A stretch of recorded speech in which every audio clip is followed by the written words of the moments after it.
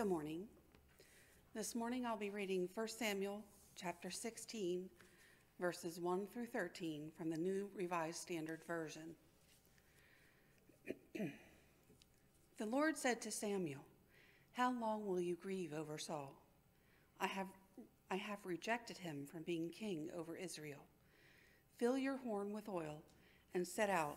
I will send you to Jesse the Bethlehemite, for I have provided for myself a king among his sons."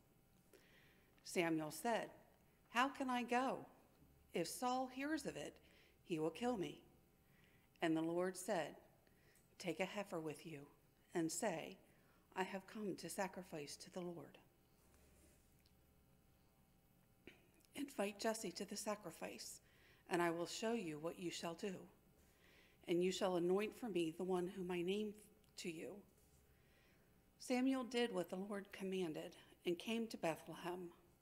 The elders of the city came to meet him trembling and said, "Do you come peaceably?" He said, "Peaceably, I have come to sacrifice to the Lord. Sanctify yourselves and come with me to the sacrifice." And he sanctified Jesse and his sons and invited them to the sacrifice.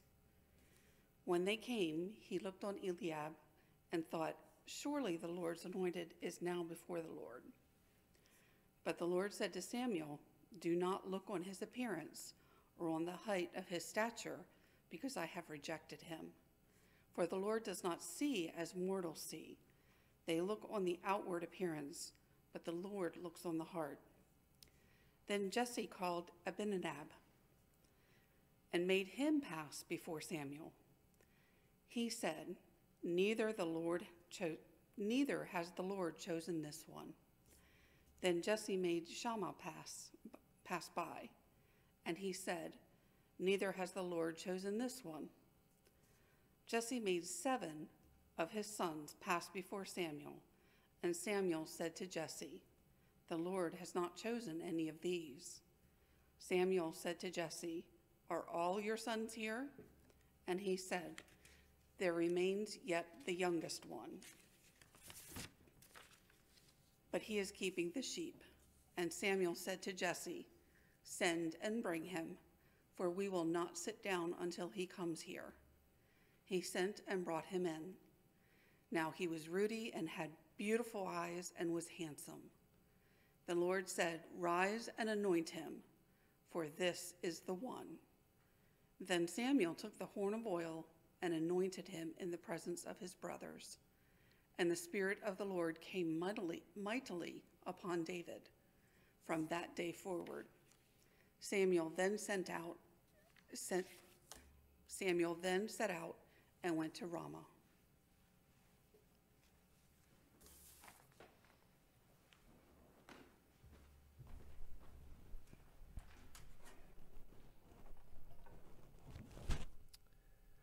Let us sing together the doxology.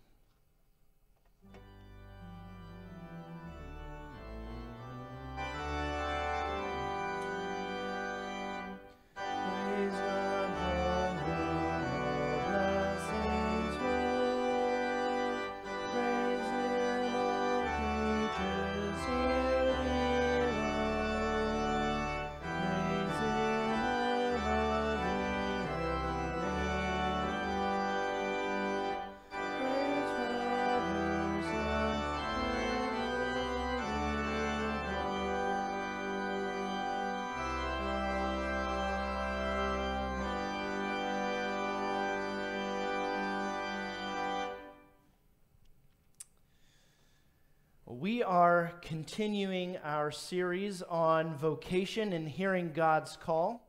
We are all called to love God, to love our neighbors, and to make disciples. Those are the ways all of us are called kind of generally as the church. This is what it means to follow Jesus. These are the Great Commandment and the Great Commission summarized. But each of us is also wired and gifted in unique ways, and so we're also talking about hearing God's call and hearing how God wants to partner with us in God's mission. And so over this series already, we've taken a look at the call on Abram. and how God calls him to follow. And we talked about having faith and being faithful to how God is moving and calling us. You know, God has some big ideas for how Abram was going to end up blessing the world. And Abram is faithful and obedient to following God's call on his life. Last week we looked at the call of Samuel, how God had called him while he was still very young, and Samuel needed some help in knowing who was even calling him. And so in the middle of the night, he hears God's voice, and he runs to Eli, and Eli eventually figures out that it's God calling him. Samuel was willing to respond, but he needed help knowing how to answer that call. And so we talked about the role of parents and mentors and the community of faith in helping us discern how we are to hear God's call and answer God's call. Well, this morning our text comes from later in the story of Samuel. Samuel continues to answer God's call, and the tasks that God is calling Samuel to aren't getting any easier. And so we're going to look at that this morning. This time Samuel will be involved in helping another young person discern God's vocation. As we take a look at this story, this text this morning, would you pray with me? Jesus, we ask that you would open our ears and our hearts to hear your call on our lives this morning. May the words of my mouth and the meditations of our hearts be pleasing to you. In Jesus' name, amen. Well, let me give you some background about how this story has kind of developed from where we were last week when Samuel is just learning how to discern God's voice and that God is calling him and speaking directly to him. Samuel ends up growing up to become a prophet and speaking to the people of God on behalf of God.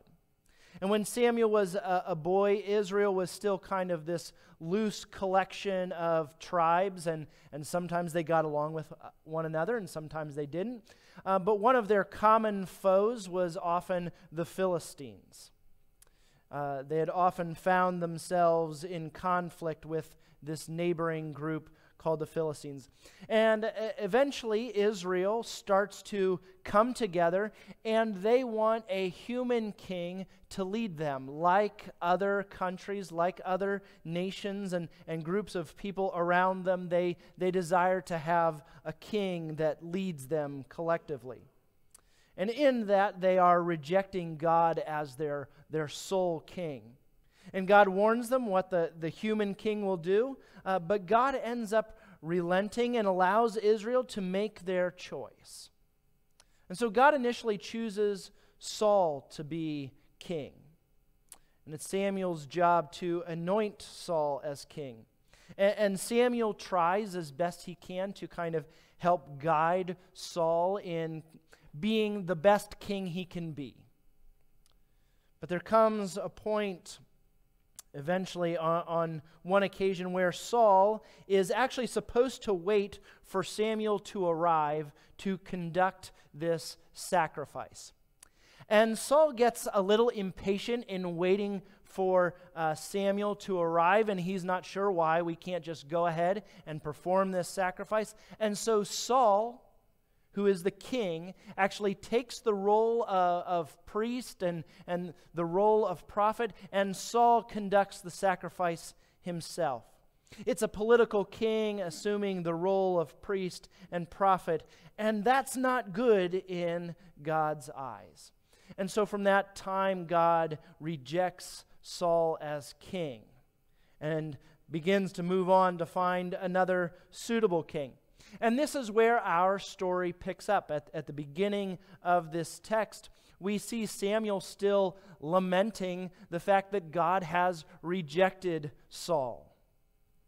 And God basically tells Samuel to stop sniveling, get up, pick yourself up, get up, and go anoint someone new. And so God sends Samuel to a man named Jesse in Bethlehem.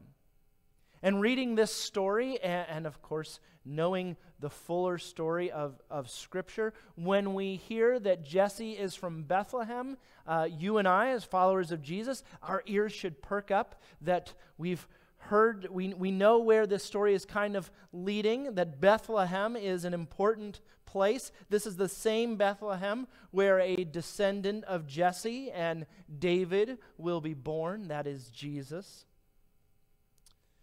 But before he goes, Samuel, he asks Yahweh, he asks God, how can I go anoint a new king? What if the current king, Saul, hears about me going to anoint a new king? I don't think he's going to like finding out that I've anointed someone else as king.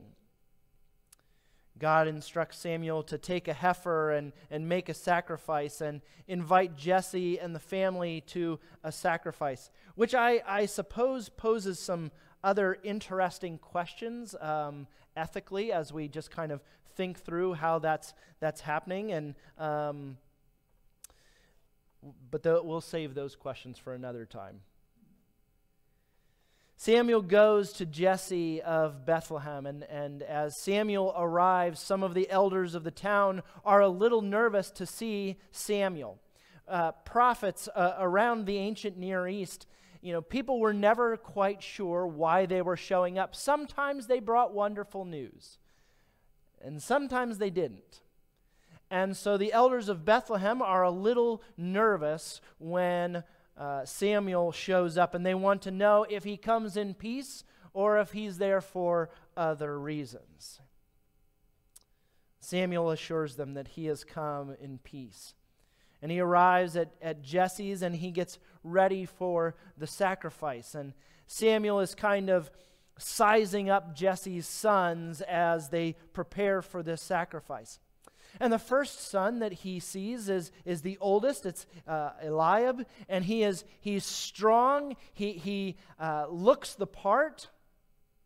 Later we see Eliab is part of Israel's army when Goliath shows up from Philistia, and he is kind of mocking the army of Israel. Eliab is there.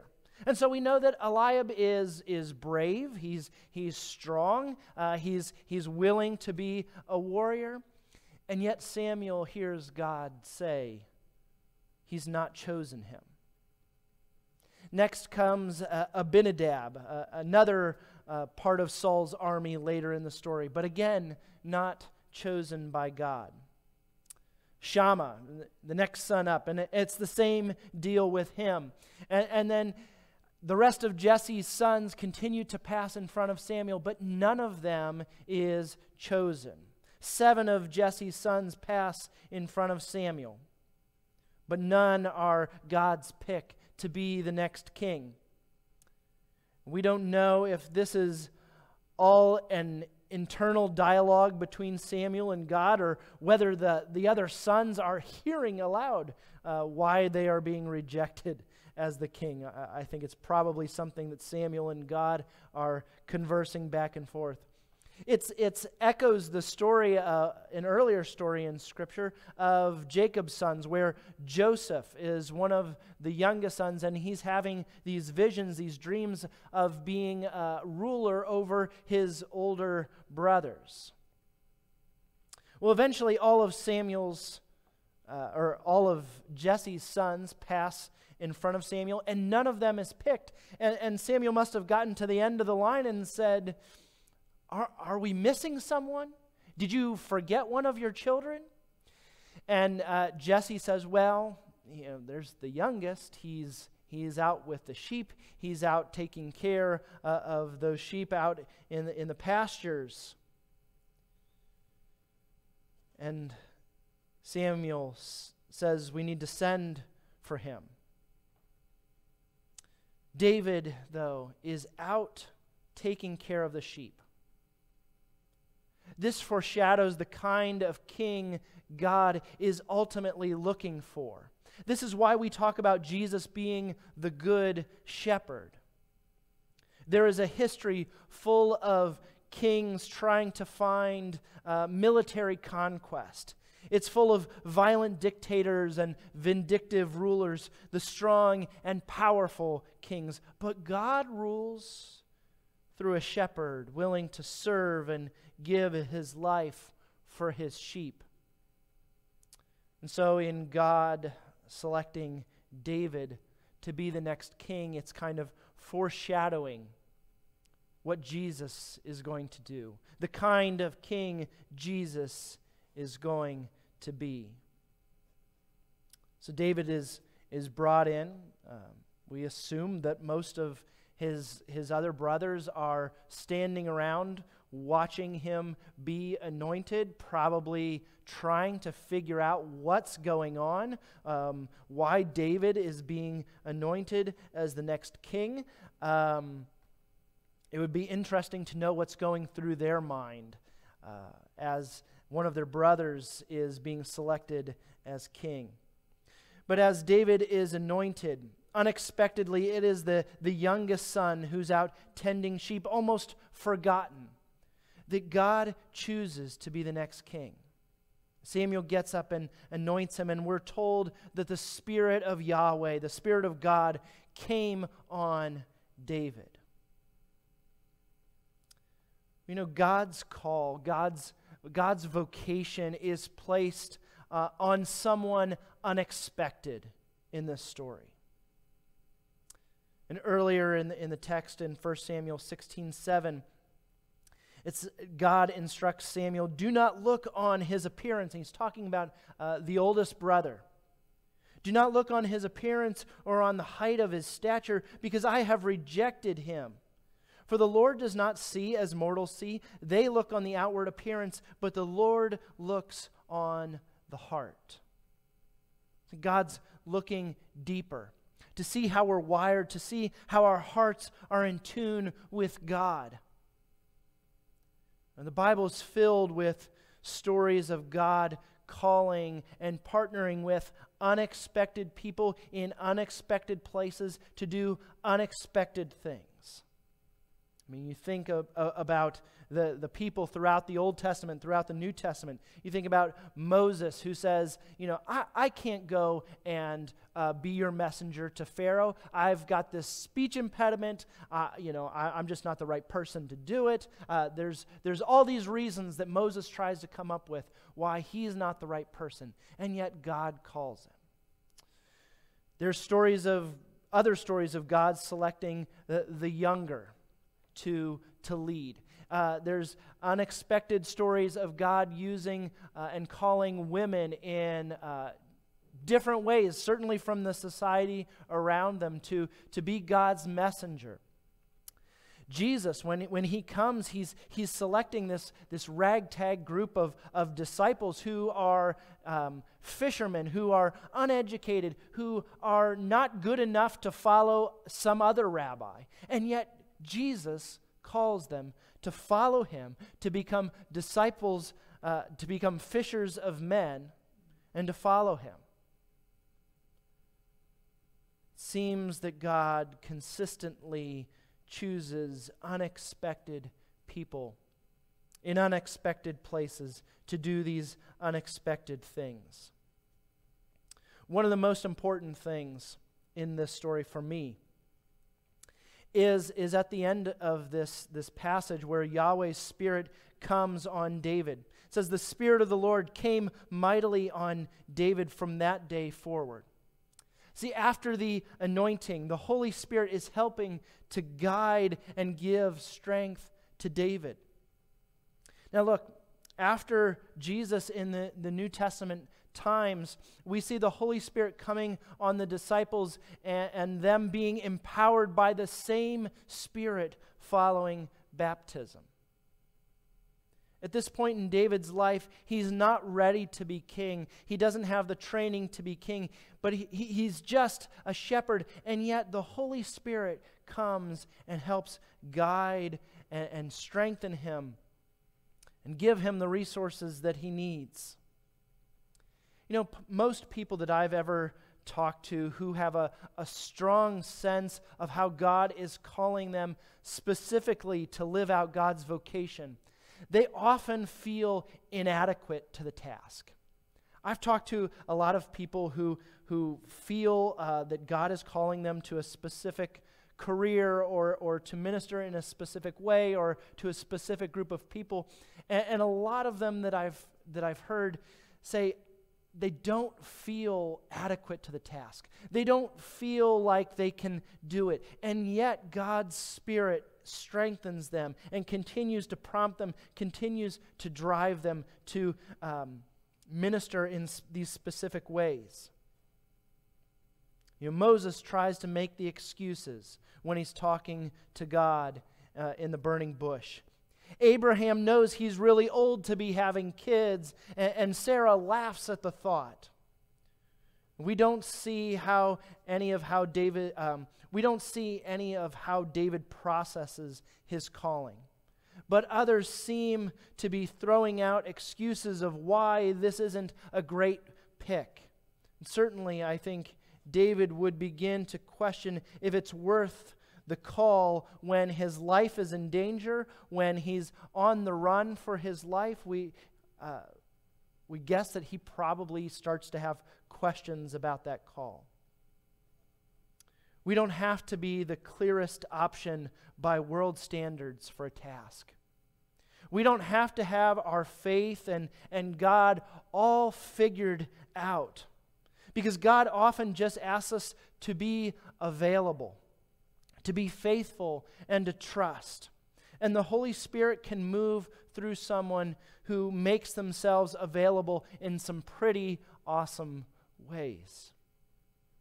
And I believe God's Holy Spirit, the same Spirit that comes and gives David strength, the same Spirit who at Pentecost comes on the disciples and allows them to minister in ways that were beyond their imagination, speaking in languages that they didn't know, they didn't understand, and they start to call people of all nations and tribes to follow Jesus. I believe this same Spirit is the same Spirit that animates the church today,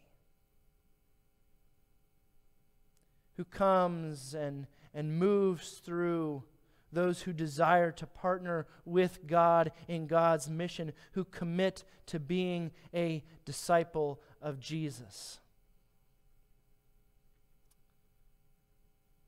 God calls us often in unexpected ways, even when we don't feel like we're adequate to the task. Even when we don't feel like we're the right person to talk to coworkers at work or to classmates at school, to be God's hands and feet in your neighborhood. Maybe you don't feel like you're specifically gifted for that.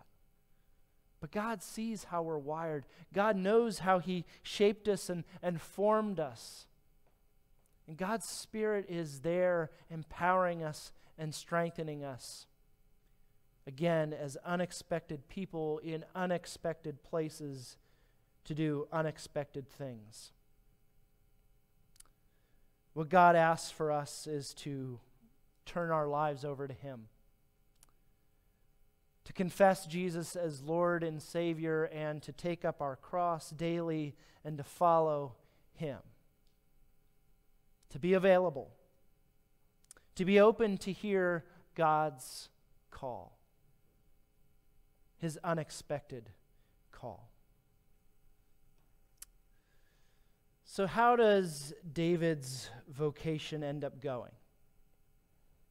Well, we get to read and see where this story goes. And like most of our lives, David has some incredible ups when things are going great, and he's knocking over giants, and he's writing poetry and songs that are beautiful. Things go really well. He will become king. He will have children. He will start to get things ready for the temple to be built. He's given the distinction of being a man after God's own heart. But David also has some incredible lows. He and his best friend are forced to part ways because his best friend is the prince, and King Saul wants David dead. And that can really put a dent, hampering on a friendship. Some of David's poetry is pretty raw when he cries out to God in desperation. And King David expands the kingdom, but he is kept from building the temple himself because of all the bloodshed. David ends up committing adultery and ordering a murder and suffering the consequences of those actions. David's own sons try to revolt against David. And so David has a lot of ups and a lot of downs in his life. But one thing David does do is work at confessing, at trying to restore relationships, trying, even in his brokenness, to pursue God's vocation. You know, you and I are all at different points in our faith journey. Some have been in relationship with Jesus for a long time, and some are just trying to figure out what that means. All life has ups and downs, wins and losses. But for me, David's call, David's life is about continuing to make ourselves available to partnering with God. You know, for David, we see deep in his heart, he longs to be obedient to God's vocation. He screws up, he gets it wrong, but he repents and tries again to pursue God's calling on his life. And I think it's good news that God doesn't expect us to do it all on our own. It's good news that we don't have to be the perfect choice, the strongest person, the most eloquent, the most athletic, the most anything. God sees our hearts. He knows how we are wired. And God sees the shepherds out in the field just kind of minding their own business. And he calls them to be faithful, to put their trust in him, to be available to hear God's call. Would you receive the benediction? May we learn to tune our ears to hear God's call. May we live in faith and faithfulness to God's call. And may we all live out our God-given vocation each day. Have a great week, Spring Creek. God bless you.